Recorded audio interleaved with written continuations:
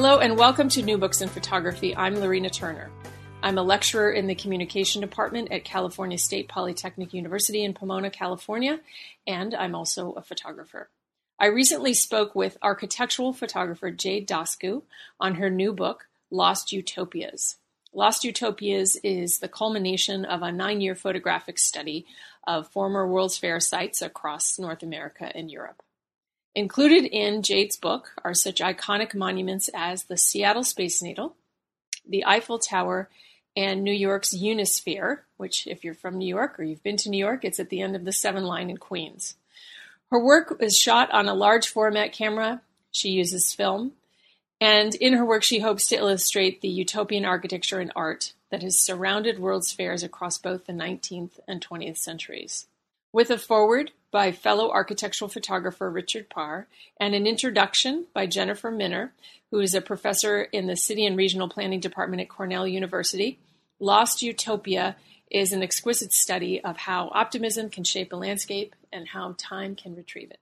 I hope you enjoy our conversation. Hello and welcome to New Books in Photography. Today I'm talking with Jade Dasku about her new book, Lost Utopias. Welcome to the podcast, Jade. Great. Thank you so much, Lorena. You're welcome. So your book, Lost Utopias, comes out in October of 2016. And if you could tell us a little bit about that book. What is it about? Certainly. Well, I am a photographer who kind of specializes in architecture that's been repurposed or abandoned or just completely in a different state than when it was first created. And Lost Utopias is the culmination of a 9-year project of the remaining architecture and landscaping of international World's Fairs. So there's a lot of kind of futuristic architecture and sculptural objects that exist in this completely new context because when they were created, there was not often a lot of vision for what would happen after these temporary events closed. So in the book, there are 70 photographs, all color and large format, taken over the last 9 years from 25 different sites in North America and Europe. And there's 2 opening essays by a mentor of mine, Richard Parr, who's a highly respected scholar of architectural photography and an amazing artist in his own right. Jennifer Minner, PhD, who's a professor at Cornell of urban planning and preservation. And then in the back of the book, there's an interview between myself and Vladimir Begolovsky, kind of looking at how the project came to be. And there's also a little image glossary because there's just all of this kind of colorful background information for all of these different sites. So we'll talk about the book a little bit more later. I would like to know about all the different parts of it and about your process and about your thinking along the way. But first, tell us about you. Tell us about how you got into photography, about your education, things like that. Certainly. I got into photography a little bit later in life. Not that much later. I was an undergrad, so I was probably 17 or 18. But I wasn't one of those people who was born with a camera, in hand. As a kid, I would say I grew up in an old house by American standards. It was about 275-year-old. And I think I was always really sensitive to the aura of space around me. And so even as a kid, I was kind of absorbing the energy of living in this very old house. And then my grandmother lived in this small apartment in the Bronx. So just kind of, responding to the very different sensibilities of space, which I think Guy Debord termed psychogeography in the 60s in France. So kind of that idea. So, time moved on. I started college in New York City at New York University and started to just kind of dabble in photo classes. Now, around this time, I was also working as a bicycle messenger in New York, which is totally nuts, but I did it for a few years. And year 2, I got in a pretty bad accident. And at that time, I was aiming to train to race and was really, really into cycling. And so basically I was laid up for about a year and couldn't get around really well. So I was a bit depressed and started to make some self-portraits to kind of explore how I was feeling at this time. So at NYU, one of my professors, Barnaby Rue, recommended me for a visual arts award. And so I ended up winning this award for these self-portraits. And, again, I was only 18, so I wasn't in any kind of serious, where should I go with my life mindset. But I did think, well, if people are responding to this, the way I'm using this medium, maybe it's worth investigating further. So at that point, I finished school and I decided to find work in photography. And I never had a real interest in commercial work, but more just kind of exploring where my interests led me. So at this point, I got a job as a printer at one of the most respected labs in New York called LTI. And at that time, which was, I guess, 2000, they had labs all over the place. They had labs in LA, Miami, New York, and London. And people were still shooting film. So we were getting, hundreds of rolls and sheets of film by very top photographers. So we had work from Joel Sternfeld, we had work by Patrick de Marchillier, Stephen Klein, Stephen Meisel. So a lot of these big fashion names and big names in art were bringing their work in. And I was only doing contact printing because I was a beginner, but I learned so much just from seeing kind of the straight material from these beautiful negatives. Also at this time, I was exposed to large format architectural negatives, and I just thought they were really magical, that just this delicate sheet of film could contain it all these, very complex perspective and layers, and the quality of light was so exquisite. And I would say through printing the work of some of these masters, I started to become pulled in the direction of examining architecture specifically through the lens. Couple of years after that, I moved to Red Hook, Brooklyn, which is now a very hot neighborhood. But when we moved there in 2003, it was literally a ghost town. There were packs of wild dogs on the street. Half of the townhouses were abandoned in the neighborhood. So it was a very kind of desolate and dreamlike environment for a young artist to move to. So at that point, I started photographing the unused warehouses and townhouses around Red Hook. And, I never like to think of something as completely abandoned, because an abandoned building is still home to animals, still home to plants. So it kind of takes on a new life, in my opinion. It's not just abandoned, right? Sure. So for a while, I was doing these kind of, Edward Hopper-esque pictures of Red Hook, a lot of very long exposures in the middle of the night. I would set my alarm for 2 and 3 in the morning and go out with a camera and do these long exposures of the neighborhood. And at that point, I started to establish a rapport with a local gallery, and they loved this Red Hook work and gave me my first solo show and representation in 2005, which was quite exciting because I was only 25, so it was quite thrilling to kind of start off that way. So then decided to kind of get more serious conceptually and pursue a graduate degree. In 2006, I started the MFA photography program at the School of Visual Arts in New York. And this was a wonderful experience because their faculty is just incredible. I mean, some of the finest minds in the world in photography and art and conceptualizing how theory kind of binds these things together. And it really kind of pushed me to think very carefully about what I was trying to say, how to say it, and how to execute it perfectly in terms of my technical skills. So it was actually during our thesis project at SVA that I began the Lost Utopias series, and then just kind of took off with it after I finished the program there. Wow. So it's a long journey. It sounds like to get to kind of where you are now. 9 years is a lot of time to invest in a single project, for sure. Mm-hmm. Let's talk about the book. Why did you decide upon this as a series? What was it about was it the idea of World's Fairs, or was it the locations, or was it kind of a combination of those things? It was a combination. I mean, the idea struck me when I was traveling in Seville, and I was with my family and we were on one of these tourist buses, on the second level. And very randomly, it stopped at the 1992 World's Fair site in Seville. And visually, it was a very surreal experience because, the city of Seville is very old. And all of a sudden, we're driving across these bridges designed by Calatrava. And then here we are at this site where there are these rusty flagpoles kind of clanking in the wind. All of these white postmodern buildings that were kind of half used. I mean, it was very strange that they took us there. But the thing is, every hosting city is so proud of these sites, no matter what shape they're in. It's such a huge part of a city's legacy to say, we hosted the Olympics, we hosted a World's Fair. So that's why they took us there. And I immediately became very intrigued because I just thought the whole experience was very bizarre.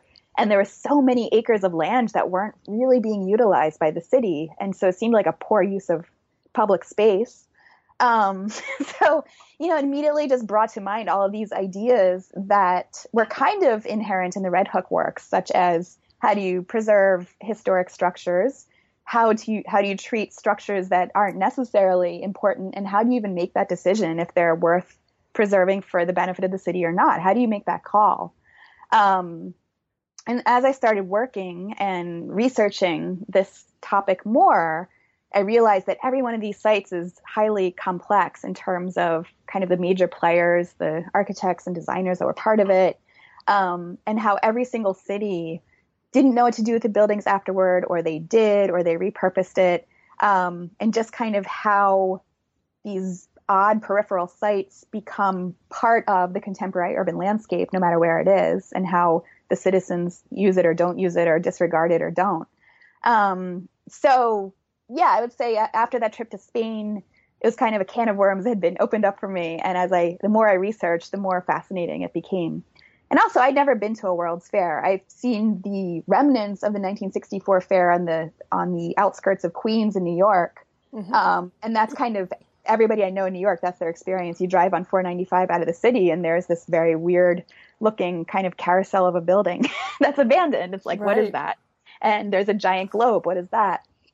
So my personal experience in New York was also just of this very otherworldly remnants that are on a public park.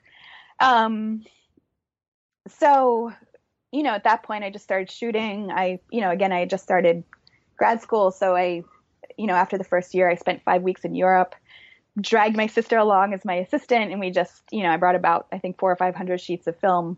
And I also started shooting large format film because it's much better for shooting architecture than any of the smaller formats. So I was kind of bringing about 12 bags of equipment with me, shooting big sheets of film. And surprisingly, I still use some of those pictures, which is kind of mind blowing to me because I feel like I was such a novice in 2007.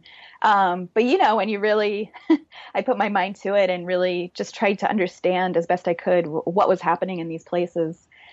And after the first 5 weeks of shooting and probably about 6 or 7 different shoots in North America and returning to the New York City site, I started to really understand how complex the project was. And that, I think, is what kept me engaged.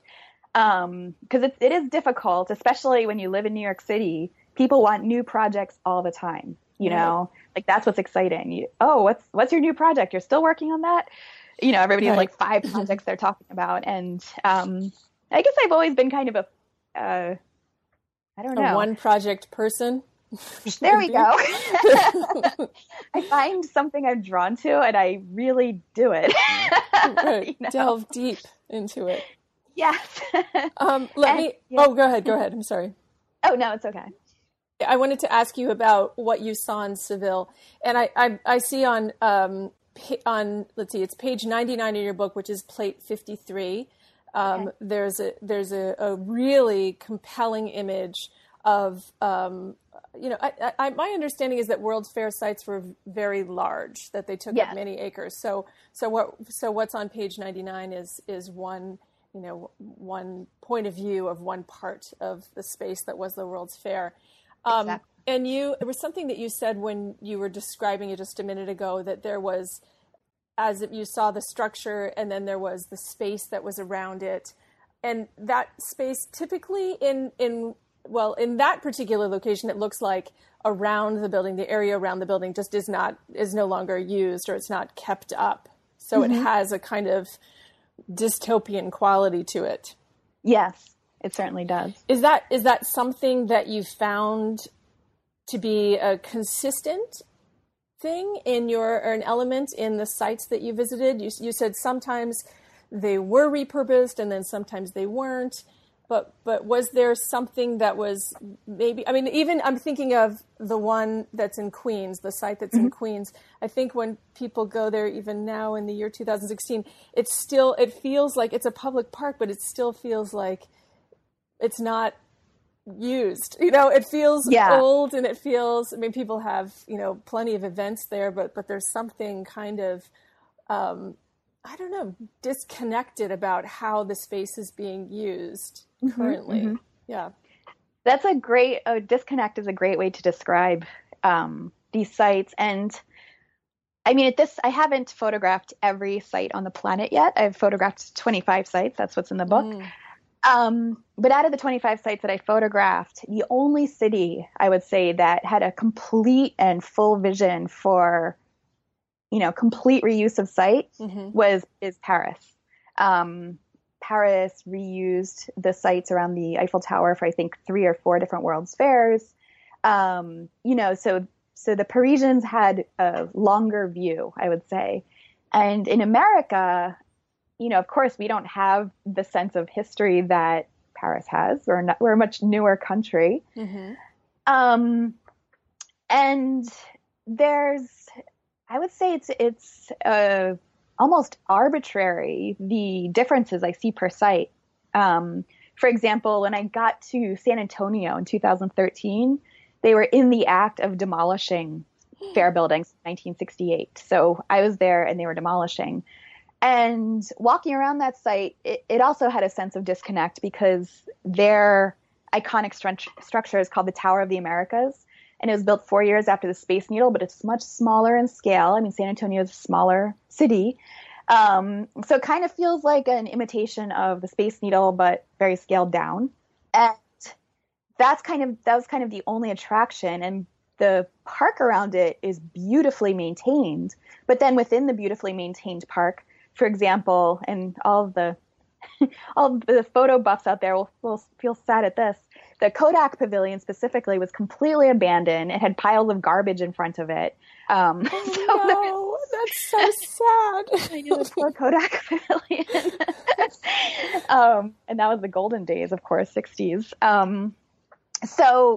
And I actually have contacts at several of the sites, and one of my contacts in San Antonio keeps updating me like, well, they've, executed this new master plan on the site and they've demolished like this building, this building, this building since you've been here. So it's, so I get these updates because every site is just so different. And I mean, I think the most consistent approach is to nicely manicure the park while keeping 1 or 2 buildings still in function. Yeah.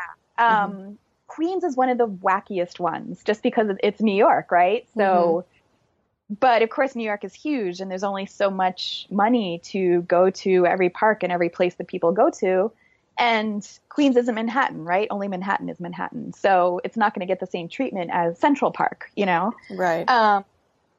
And the Queens site has actually been in the news a lot the last few years because 2014 was the 50-year anniversary of that site. And so all of a sudden people started saying, oh, wow, well, what is this building? It's designed by Philip Johnson. Well, what's going on?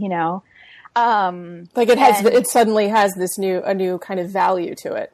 Exactly. That, people suddenly were aware of its existence. And a filmmaker named Matthew Silva even made a really lovely documentary on the paradox of this structure. So I think that came out last year.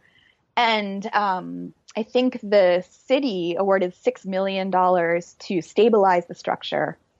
But according to different architectural firms, it would actually require about 60 million to make it functional again.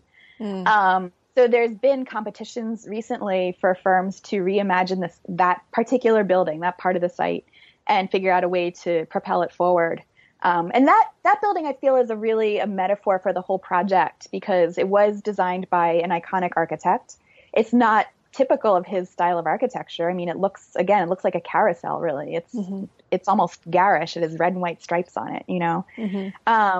So it's paradoxical on many levels. And then the fact that, you know, there's preservationists who want to keep it. There's people who don't really care. It's in the middle of a city park, but there's not money to maintain it. I think that kind of encapsulates the complexity of a lot of these different places. Yeah, that's very interesting.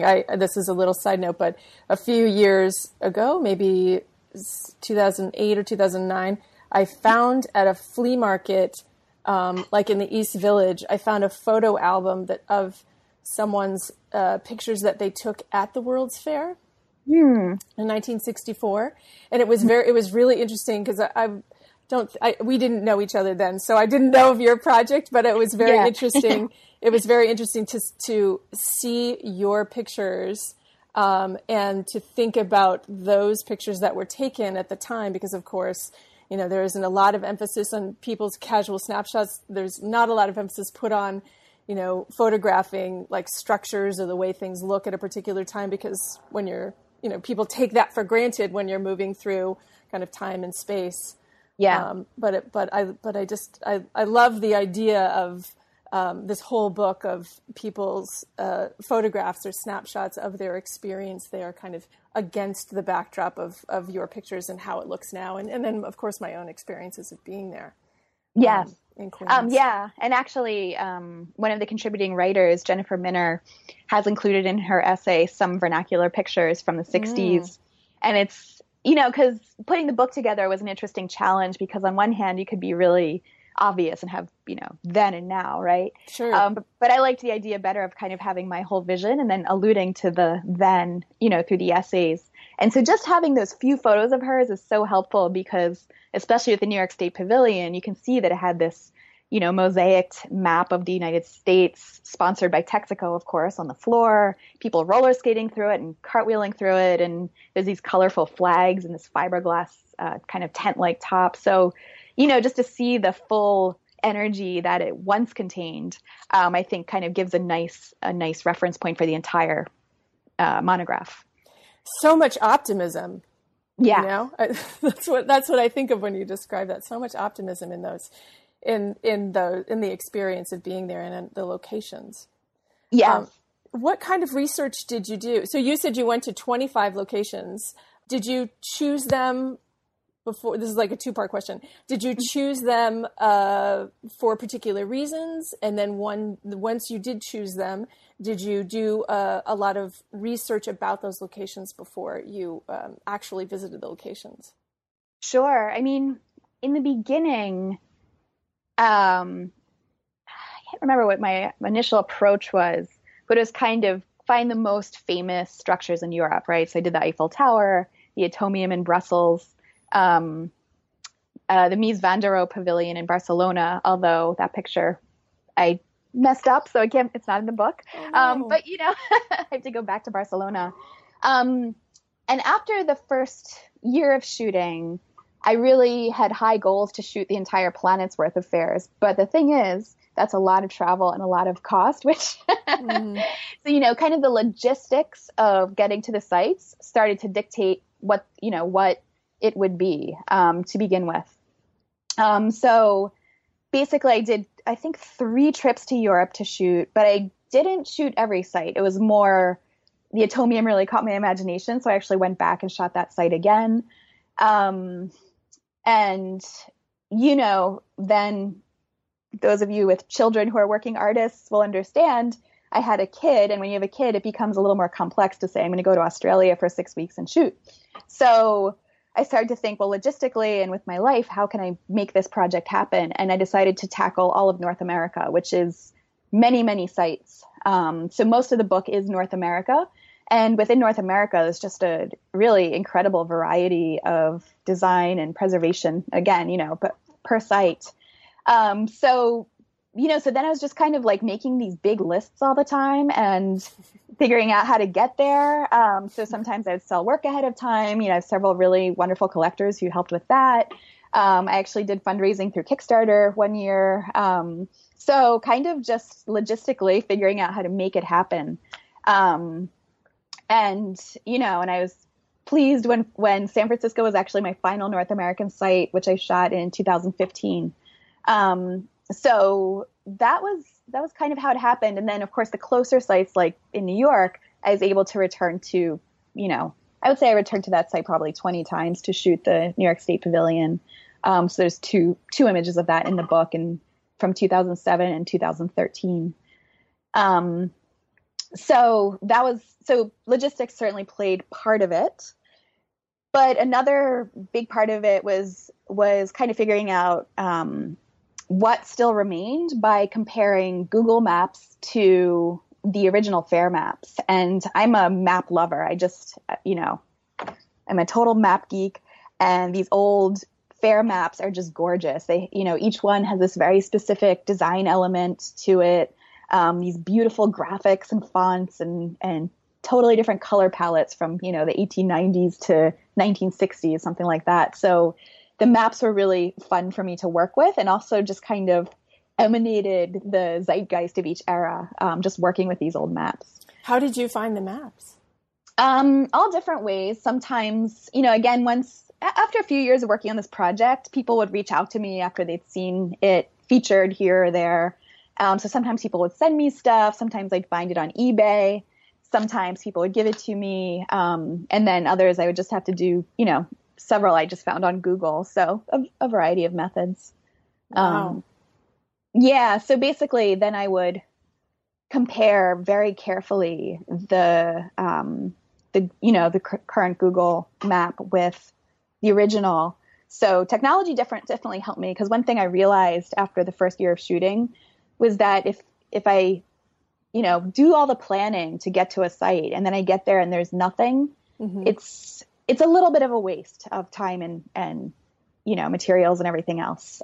So one thing I did prioritize, besides the logistical aspects was just, is there at least one building that represents certain ideals of that era, that, makes it worthwhile for me to go there. So that, I would say after a year or two of shooting, just doing that research ahead of time was pretty important to make sure that I could come away with something that told this multifaceted, narrative that I was interested in presenting. Interesting. So let's go to the site that's in Queens. So you have two images from that World's Fair in the book. So describe for us what they are and why you think those buildings kind of embody the progressiveness or the ideas of that particular World's Fair. Sure. There's actually many pictures from the Queens site. I think about 6 pictures, because of course. But there's 2 of the Philip Johnson New York State Pavilion specifically. I see. So I can just focusing on that building itself, prior to the 1930s, the fairs were kind of looking backward and looking forward simultaneously, whereas the 20th and 21st century fairs are more just looking forward, which is reflected in the architecture. So when you look at the older architecture, most of it's neoclassical, and kind of the conceptual framework for these events was, look how far Anglo people have come compared to non-white people. So there was definitely a racist bent to the fairs, mm-hmm. The earlier ones. And, because this was kind of the prevailing attitude, the architecture, of course, reflected early Greek and Roman architecture. So kind of, Western superior architecture. But then moving forward, especially in the 50s and 60s, when the space race was on, everything kind of looked like it was from outer space. So it was really, I would say another kind of sub body of work within the full project are the mid-century sites, because they've just been a blast to photograph because, again, Philip Johnson's New York State Pavilion, it looks like a carousel, but it also looks like a spaceship could land on one of these landing pads. It definitely has this otherworldly sensibility to it. And also at the 1964 fair site is a sculpture by a Polish artist named Theodor Rożak called Forms in Transit. And I can't remember the exact model of airplane, but it was, look at this jet plane design. It's amazing. It's so futuristic, Mm-hmm. so kind of this sense of speed and outer space. And that picture I love. I don't know what page it's on offhand. Oh, here it is. It's on page 29, plate 10. That picture I kind of love because it was supposed to represent this speed and euphoria of jet plane travel. And now the sculpture is kind of turning blackish and some parts of it have fallen off. And there's this massive shrubbery that's kind of concealing part of it that doesn't look very well tended to. So it's just, it's, all these funny little elements I think come together nicely in a contrast with the initial impulse of these designs. Mm-hmm, mm-hmm. I'm looking at that too. And it looks like the shrubberies was intended to be a part of the base of the sculpture, but I think you're suggesting that it's not. It was something that was kind of added later after the initial installation. Well, I think it was probably there, but I think it's gotten a little so giant, large, right? An out of control shrubbery, right. So you saw places on Google Maps. So you saw like an aerial view, or maybe you saw the street view as well. Like maybe you did a comparison of both of those. But when you actually got to the locations or certain locations, were you surprised by what you saw? Definitely, because as you mentioned before, a lot of these fair sites are just enormous. And I usually allot myself 3 to 6 days per fair site. Because I don't, if I was a commercial photographer, you just show up and you take a picture that's, kind of clinical. But I was interested in sharing a much more multi-layered story. Mm-hmm. So usually I would arrive there and start work, and I always carry these kind of marked up original fair maps with me as I travel the site. And it's always a huge surprise what I find there, because there's only so much work you can do remotely when doing a project like this. And I mean, I think that was also part of the appeal for me. I like orderliness to a body of work. Mm-hmm. And this was a particularly appealing because it's like, well, I can check things off. I can say I've done this site, this site, this site. But then when I get there, I have no idea what really to expect. No matter how much I prepare, I do not know what to expect. So for example, in Montreal, this was a site I returned to twice because it has just some of the most phenomenal fair relics on, present. So the cover of the book is actually from Montreal, Buckminster Fuller's 1967 geodesic dome. And, there's this huge Alexander Calder stebile that is located on the fair site, but you can only get to this sculpture if you basically go through this meandering path through these kind of overgrown woods, because it's a huge site. And so they maintain a lot of it. But, there's kind of it's kind of an adventure, I would say, trying to find what's left at all these places, because I can never actually predict everything that's there. Sure. It's kind of a nice sense of discovery, like, oh, there's this huge sculpture. And in fact, in the second shoot I did there, which was just this last year, at another roundabout, there's this giant blue robot, which I just loved. Mm-hmm. So it was like, wow, we just happened to pull the car this way, and there's this immense blue robot from 1967, and it's just hanging out in this car roundabout, Wow, that's definitely sounds like a surprise to see. So World's Fairs, did they happen? I'm trying to remind myself. Did they happen every 4 years, or was it every 10 years? In the beginning, in the 19th century, they had them sometimes 2 to 3 a year, and then 2 to 4 years. So it was, I don't know, it was all the rage in the 19th century. And of course, that's a lot of the discussion now, is that they're not valid anymore. And in fact, there were even protests against the last fair in Milan in 2015 because, people are kind of saying, well, the economy is not great here. Why is all this money being thrown at this, unnecessary, overblown event? Mm-hmm. I just lost the thread of how often they appear, or they were had, I guess. Mm-hmm. That's right. Sorry about that. That's okay. So in the 19th century, they were held very frequently. Later on, it was every 2 to 4 years. But there were definitely some years where things were a little bit awry. So, for example, 1962 was the Seattle World's Fair, which was one of the most successful. And of course, we had the Space Needle and Seattle Science Center and a lot of really great architecture that's left from that event. And so because America had participated in 1962, it was understood that 1964 or 66 or, whatever the next one would be, would not be in America. Mm-hmm. Now, there's an overseeing governing body of the World's Fairs called the Bureau of International Expositions based in Paris. And they have to approve a fair, and also countries have to pay membership to belong to this organization. So 1964, Robert Moses wanted to have a World's Fair, and the BIE said, no, it's, the United States can't have another World's Fair. You just had one in 1962 in Seattle. But it was Robert Moses. He gets his way, Mm-hmm.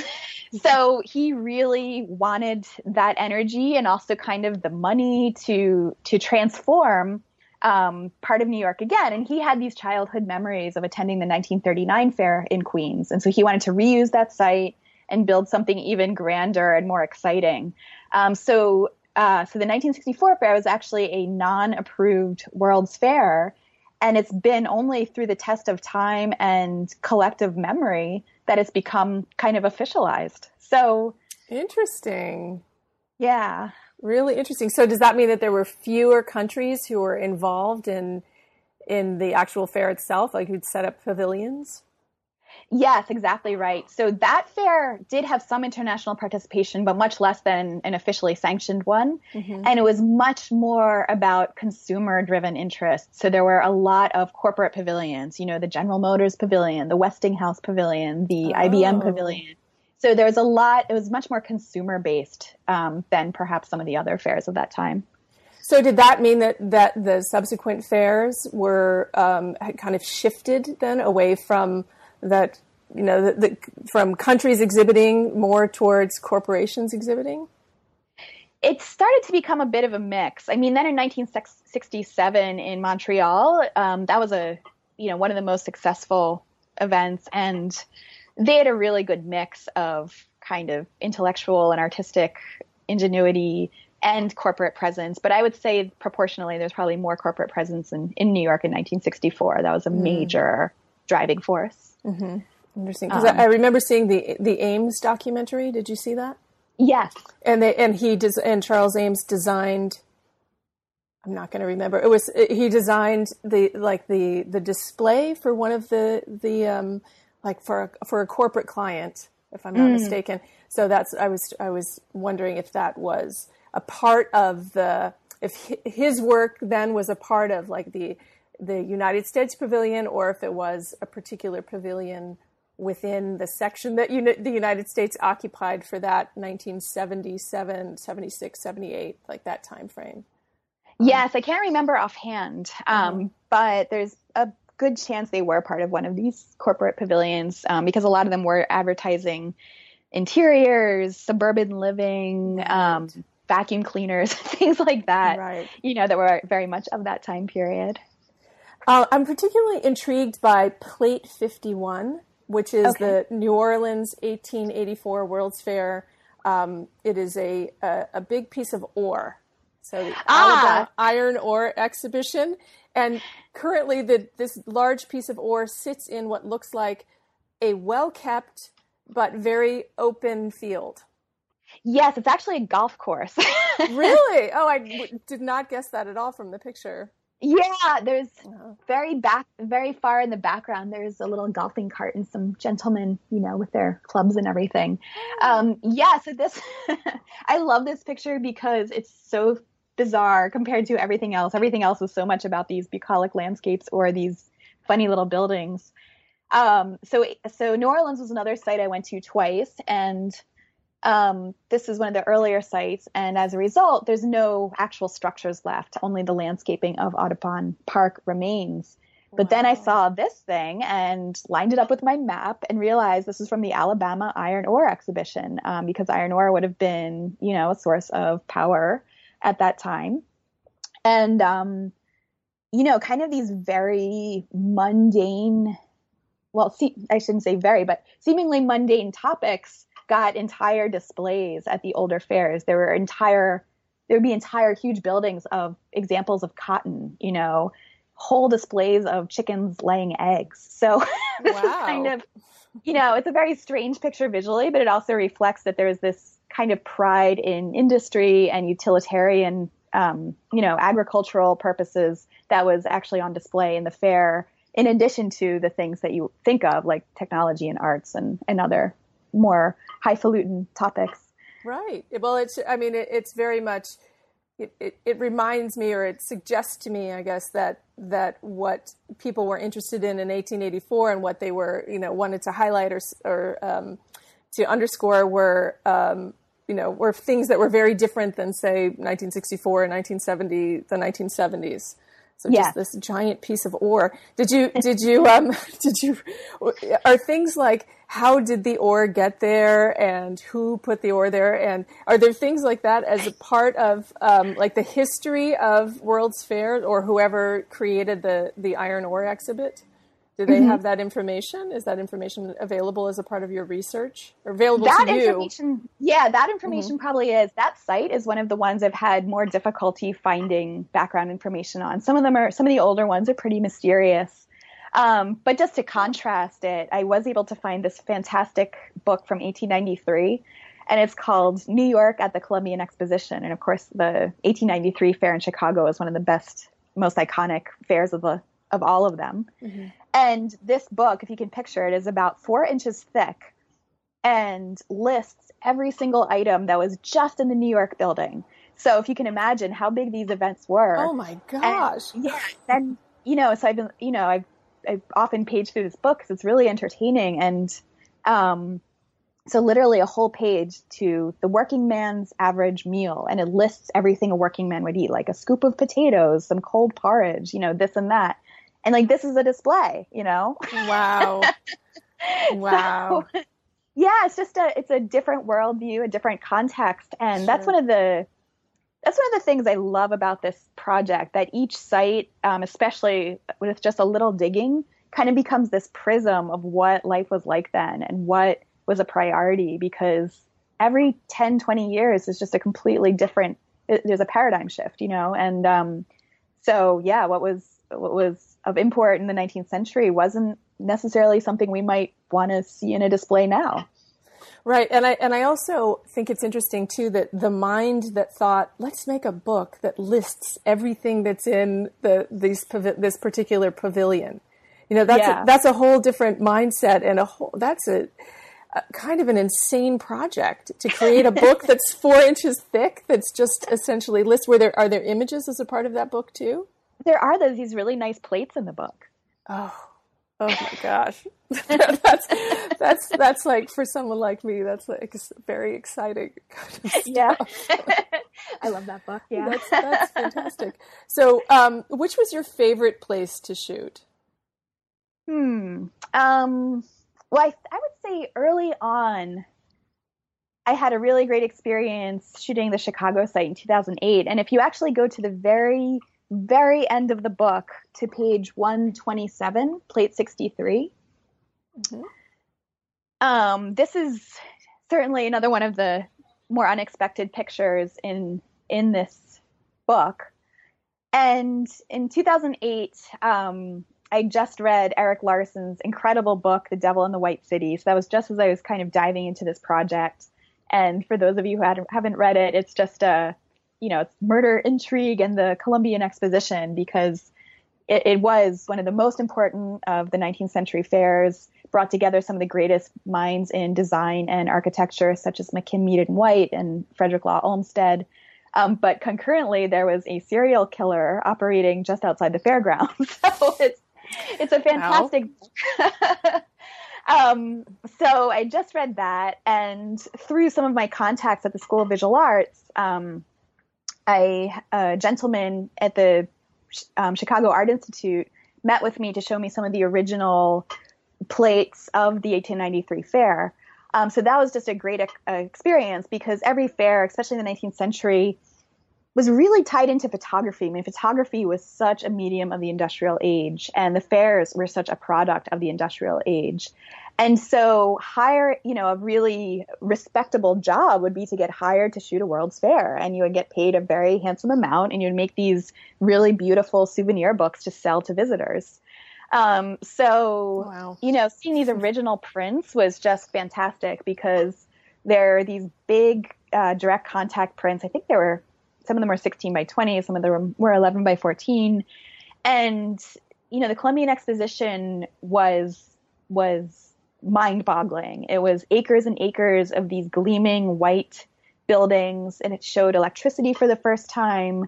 It was, and it was directly to compete against the 1889 exposition in Paris and the Eiffel Tower. And Chicago fought really hard to get to achieve the honor of hosting a World's Fair, because 1893 Chicago was kind of seen as country bumpkins. They had all the stockyards there. And it, wasn't seen on par with New York or Paris in terms of cultural cachet. Mm-hmm. So this fair kind of established Chicago as a serious metropolis. And, there's just so much information about the design there and kind of what went into it. It was just it was really extraordinary. Now all that's left of the fair is one building. It was the Palace of Fine Arts, and now it's the Museum of Science and Industry, which is at the northern end of Jackson Park. And so again, I got to the fair site with my map, and it's a huge, huge fair site. Jackson Park is quite large, and it borders Lake Michigan on one side, and then I think on the southern side, I might be wrong, but is University of Chicago, and some neighborhoods border the other sides of it. So some of Frederick Law Olmsted's landscaping is there, but a lot of it's kind of overgrown in this lush, very beautiful way. And, working off of the map, I decided to find in physical space where the largest fair building would have stood, because the largest fair building was enormous. It was this huge glass and iron. You can kind of picture a huge Victorian greenhouse, just this huge, huge, immense building, and there's nothing left. Now, when they constructed the 1893 site, initially they were just going to save this one building, but there was some talk about whether or not they should make some of the other buildings permanent, because they were made out of these kind of semi-permanent materials that would be easy to demolish after 2 years. But before the final decision could be made, most of the fair site was lost to arson.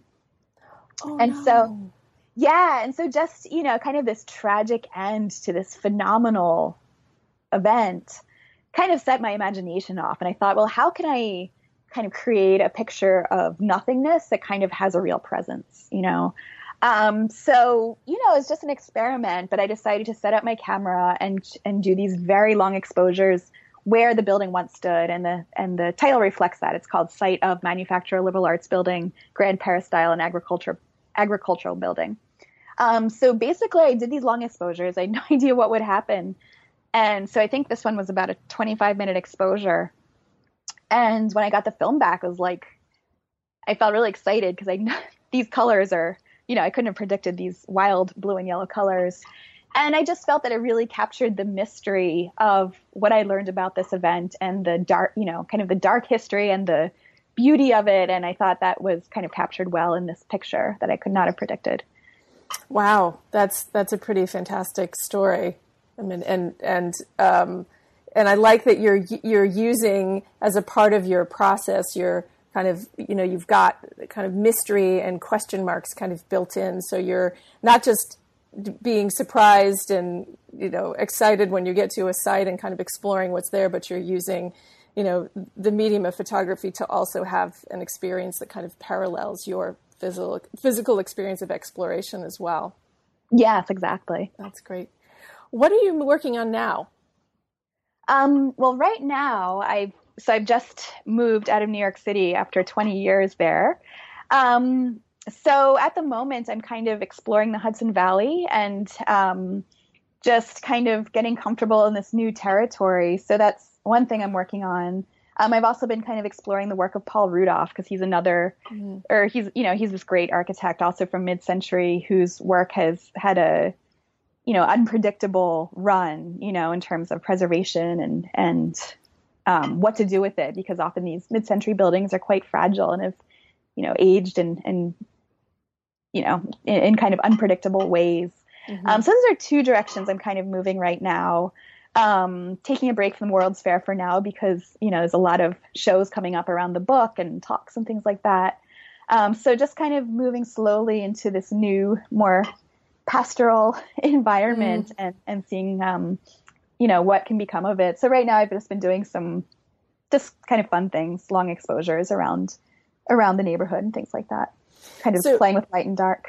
Sure. Are you shooting in color or black and white? Shooting all large format color. So yeah, exciting. Still slogging out the nice big camera. And do you get questions from people about your not using digital? How come you haven't switched to digital? Why are you still shooting film? Do you get those Definitely. Kind of and it's kind of funny because, on one hand, I feel, well, so what? As long as you are making the work you want to make, what does it matter?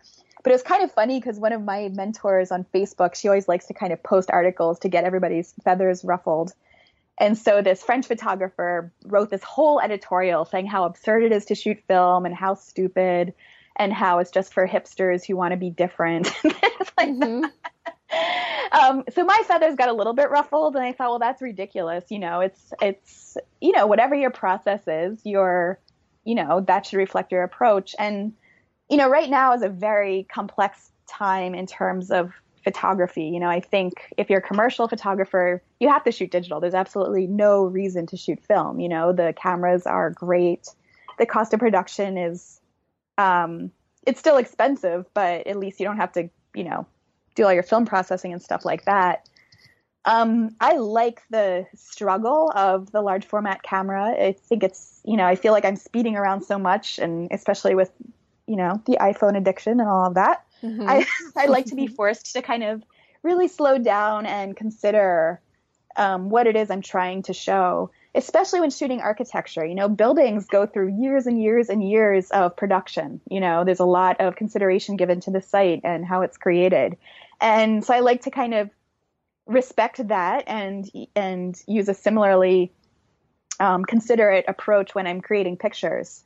I feel that shooting any piece of architecture, you need to really think about the site on which it's situated, how it responds to that site, because often they're intertwined. And, then the obvious things like light and dark and how to deal with that. So, for me, for now anyway, I just, and I also love going under the dark cloth because then I'm in a different world. If I'm just holding something up to my eye, you're not really separated. And I feel that when I'm under my dark cloth, I'm kind of, just immersed in this new world that I'm creating, which is what I think a good photograph should do.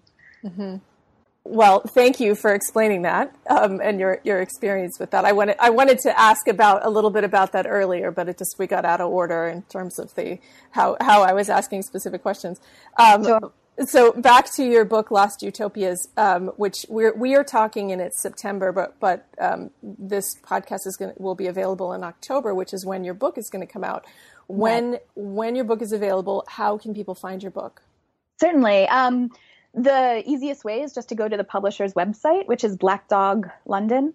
So that's one way. We're also going to be offering it at, Barnes & Noble and many bookstores, especially in the New York area, probably some museum shops as well. So, so basically through the publisher, I'll have some copies in the studio as well. But, and I'll be posting information on my website as there's going to be a lot of upcoming talks and things like that around the book.